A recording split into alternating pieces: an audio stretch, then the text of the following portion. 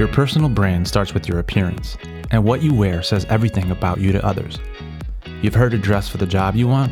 Well, we're talking to fashion experts on creating an authentic look to attract the life you want on the Style Interpreted podcast. Welcome to the Style Interpreted podcast. I'm your host, Alicia Dale. Today I'm joined by founder and CEO of Grace and Ivory, Tina Wong. Welcome. Thanks, Alicia. It's so great to have you here, Tina. You have such a fascinating career history. You didn't actually start in wedding dress design. How did you start your career before you got into this entrepreneurial venture? Well, it's been a winding path, but I think kind of bringing me to the values that I think represent myself and business and my business today. But before this, I actually worked in DC. I was working for nonprofits and foreign aid, mainly USAID funded nonprofits, and I worked specifically in business development. So a little bit different, but taught me a lot. And that took you all over the world. It did take me all over the world as part of working with Plan International. They are a child-focused organization working with some of the world's neediest children, and they have a federation structure. So they have country offices, and I would go and work with those offices to help them put together some of our efforts to implement programs in countries in Asia, Latin America, and Africa. So it was fascinating. It does sound fascinating. It also sounds like quite a grueling travel schedule. It was. And so from about 2012 to 2016, I did travel almost every 4 to 6 weeks. And the thing is with USAID proposals, you don't necessarily know when they're going to drop. And so sometimes they would be released and we would figure out with our team to, drop things and go somewhere like Ethiopia. And then I'd spend 3 weeks in Ethiopia working with the team.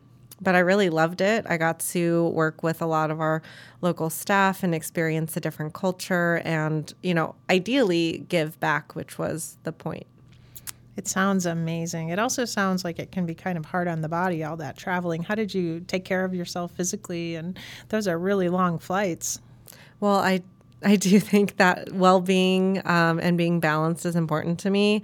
I definitely tried to keep at least a day-to-day schedule of, just trying to work out and take time to either journal or try to meditate. I'm not great at it, but trying to be balanced. But it did, I think take a toll. So which is after that, I think I did have a moment where I realized that I didn't want to necessarily contribute or do that type of job for the rest of my life. And so in that time, it was a little serendipitous as I ended up moving to Beijing and took some time off to find some better balance. Nice. And then how did you actually come across the wedding and dress design business in Beijing? So this was actually the idea and concept of Grace and Ivory came to me a little bit before I moved.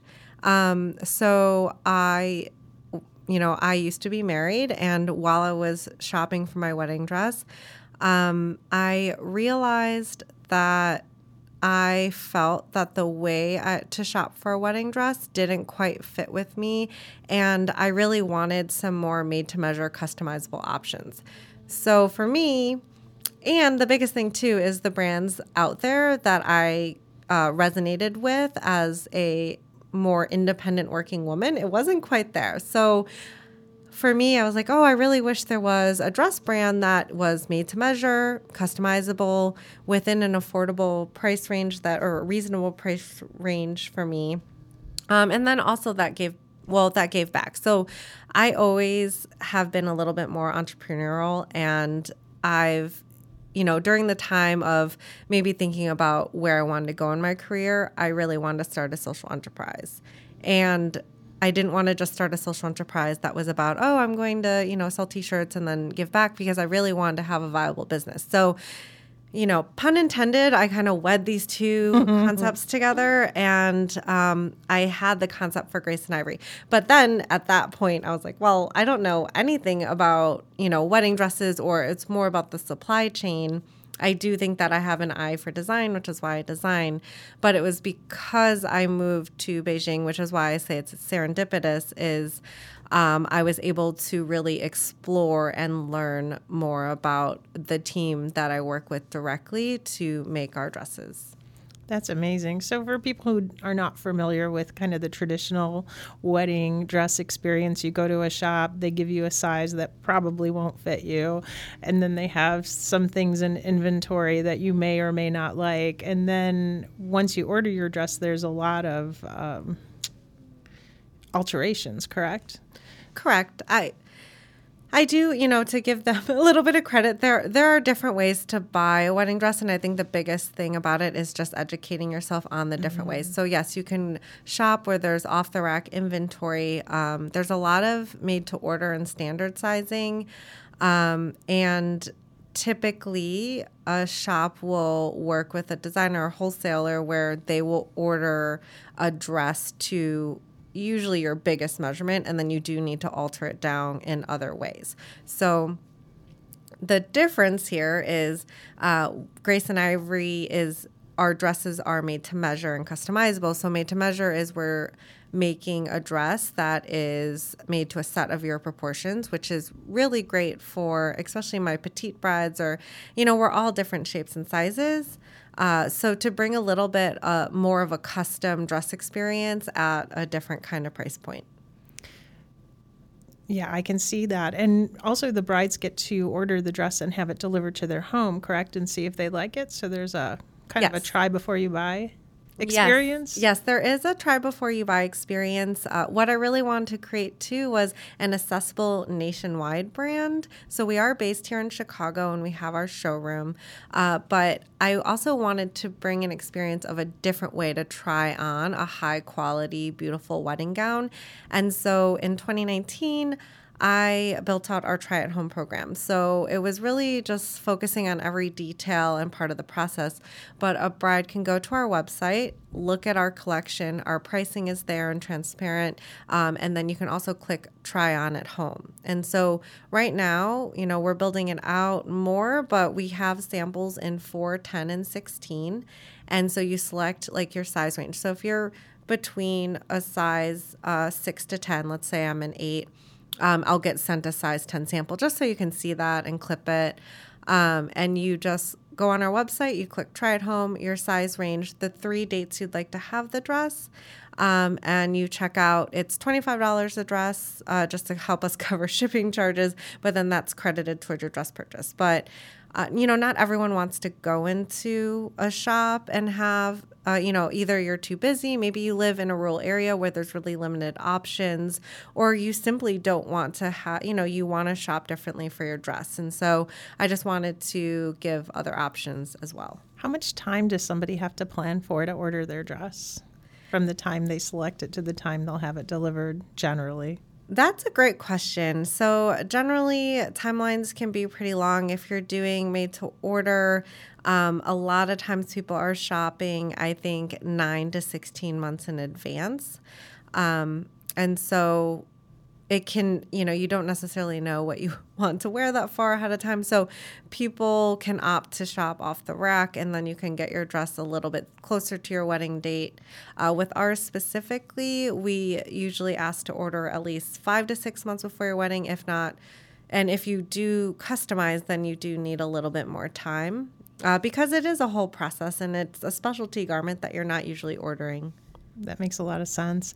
When you were in Beijing, you actually got to meet the people that were making the dresses. What was that experience like, and what did you learn? So my main partner in Beijing, I'm so grateful for. I learned a lot. And I think when I went to her, so what happened is I designed my reception dress for my wedding with her.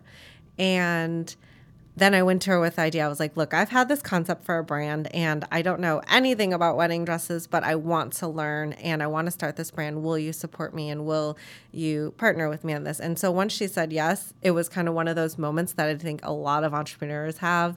That is like, I have to at least try this and see, because I know in 5 years or sooner, I would be asking myself, what if? So I worked with her to build the concept of Grace and Ivory and, by myself in Beijing. But it was actually going to her studio every week and just learning. I was just trying to soak in. I was like, I have more of the business side and different pieces, but you don't know what you don't know. And so I was really trying to learn about the process, and then also visiting the bigger work, factory or production space of where those dresses were, and also to make sure like it's human beings making these on the other side, even if they're made abroad. And so just really learning the different stages about design, patterning, and just like the supply chain. You mentioned something interesting about a reception wedding dress. Brides are often wearing 2 or 3 styles on their wedding day. How do you accommodate for that flexibility so that a bride can have a reception dress and maybe one for the ceremony? Yes, actually, a number of our brides work with us on 2 different looks. And it has become popular, especially as, you might want to wear something for your ceremony that is a lot bigger or grand, and then for your reception just kind of change into something else. It also, you want different kinds of photos. I have worked with brides to do 2 different looks. It's either 2 of our classics, like from our core collection.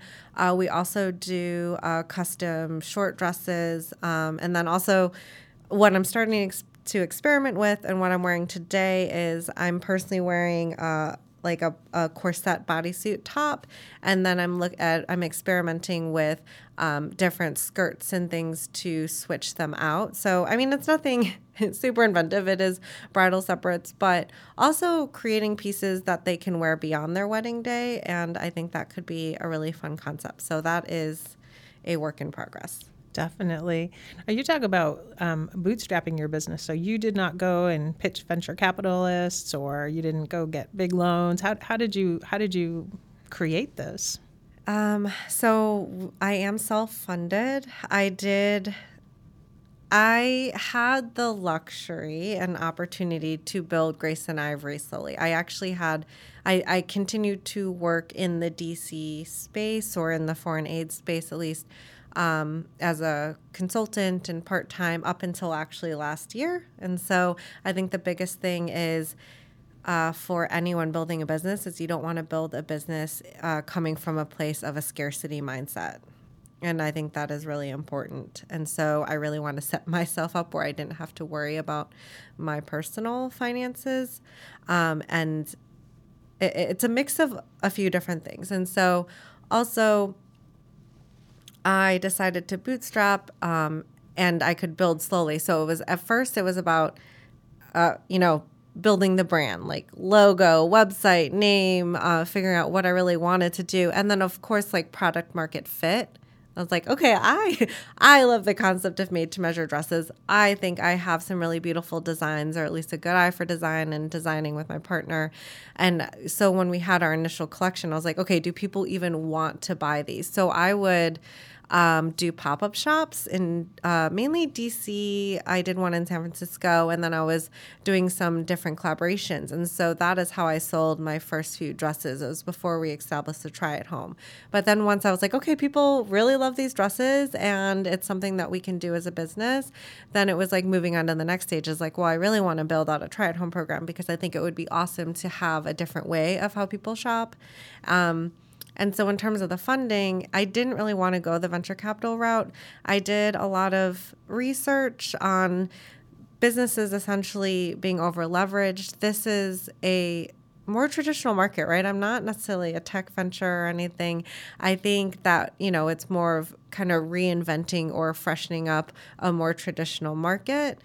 And so there's a longer product cycle. And so I didn't think I could really... I felt like there was a mismatch in terms of probably wanting to meet goals of certain investors, and I didn't want to have to answer to them. So I did have to build out the try at home. I did do a small friends and family round, and that helped fund that round. But now it's just kind of, I looking at authentic growth is important to me.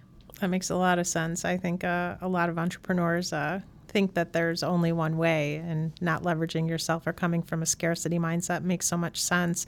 You also did some crowdsourcing. Yes. I Fund Me, was that it? Yes, I Fund Women. Mm-hmm. So there are a ton of great resources in the community for small business. So there in Chicago, I've worked with the Women's Business Development Center. And so in 2021 to 2022, there is a great resource called Kiva. So that is, a 0%, no interest loan, small business loan. So my first small business loan was through Kiva, and I was introduced to that through the Women's Business Development Center here in Chicago. I also worked with DePaul University has the Women's Entrepreneurship Institute. I applied for their 7th cohort and was accepted. And so there's some great resources out there, because that was an 8-week program. And every week it was dedicating a few hours to really look at different aspects of business, such as marketing, finance, just trying to, again, learn just the same way of learning about dresses. This is a continual learning process. And then I Fund Women had a Caress Dreams Fund for women that helped us put through a crowdsourcing campaign. And so, and it was really just looking at how can the community come together to support small business so that we can make investments in our business to grow. So That is just great. You talked about a scarcity mindset and kind of staying really positive and focused. What advice would you give to other entrepreneurs if they're trying to start something brand new, leaving a stable job and jumping into something that's somewhat uncertain? What advice would you give them to stay positive and focused and on an abundance mindset? Well, wow, that is a big question. There are... For me personally, I can only speak from experience, I think I really focused on, I think one of the biggest lessons learned is that we really grow together via our community and our support system and the people around us. And I'm forever grateful, right? I don't mean this from a taking advantage standpoint. It's more of just recognizing that it really takes a village to grow a business. And so I think I tried to lean in as much and I tried to give back. And so it was part of that is really not being afraid to ask for help and creating a good support system for yourself, whether it be your significant other and those that are helping and working with you in your business. For me too is, just even recently I was listening to a different podcast, and it was about how, statistically we have a lot of negative thoughts. And so really honing in, I do think some, people have said that I can be quite optimistic. And so really also embracing the positivity and optimistic, and not being maybe over optimistic, but recognizing that as you're growing your business and things are changing, you're going to run into obstacles.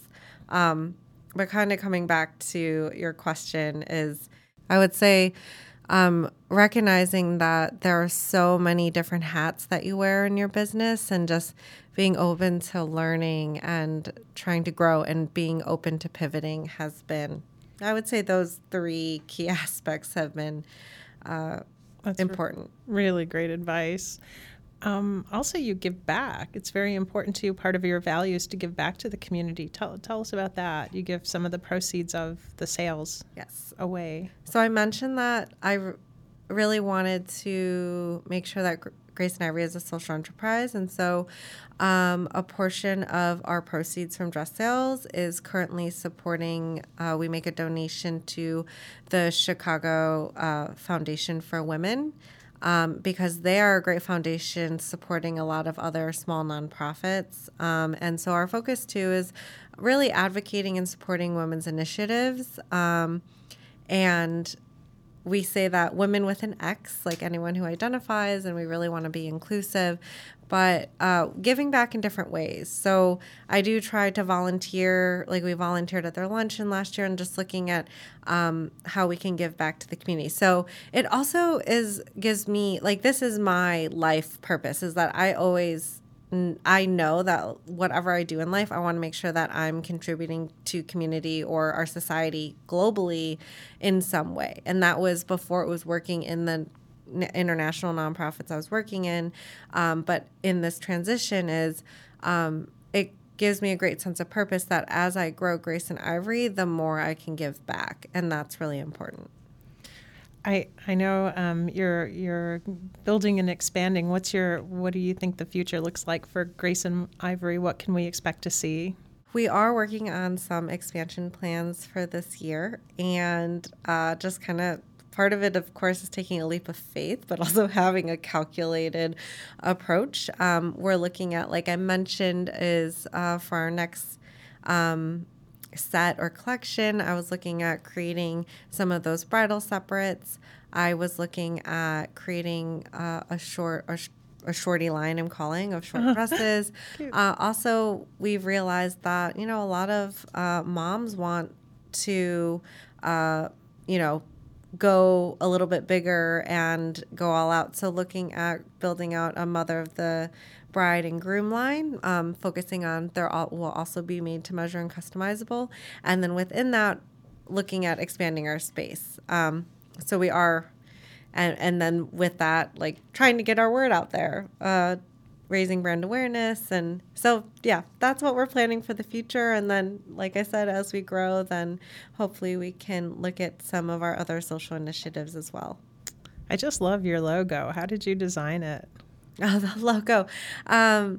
So I actually crowdsourced my logo in a way as well. I had an idea for Grace and Ivory. I really wanted to bring a strong logo to the brand, but have a little bit of softness, which is the signature for the GI in our first logo. And so I worked with an artist to create a few different versions of that logo. And then I actually did polls on Facebook. Smart. To really see what resonated with people. But so the community helped you pick. The community helped me pick, so clearly I draw a lot from the different communities in my life, but they helped me pick, but I obviously would need to love it as well. That's great. Well, thank you for all your time today. If people want to find you, what social media channels can they find you at? Well, we are on Instagram at Grace and Ivory Official, TikTok, Facebook, and Pinterest under Grace and Ivory. And you can always check out our website at graceandivory.com. Fabulous. Thank you. Thank you so much.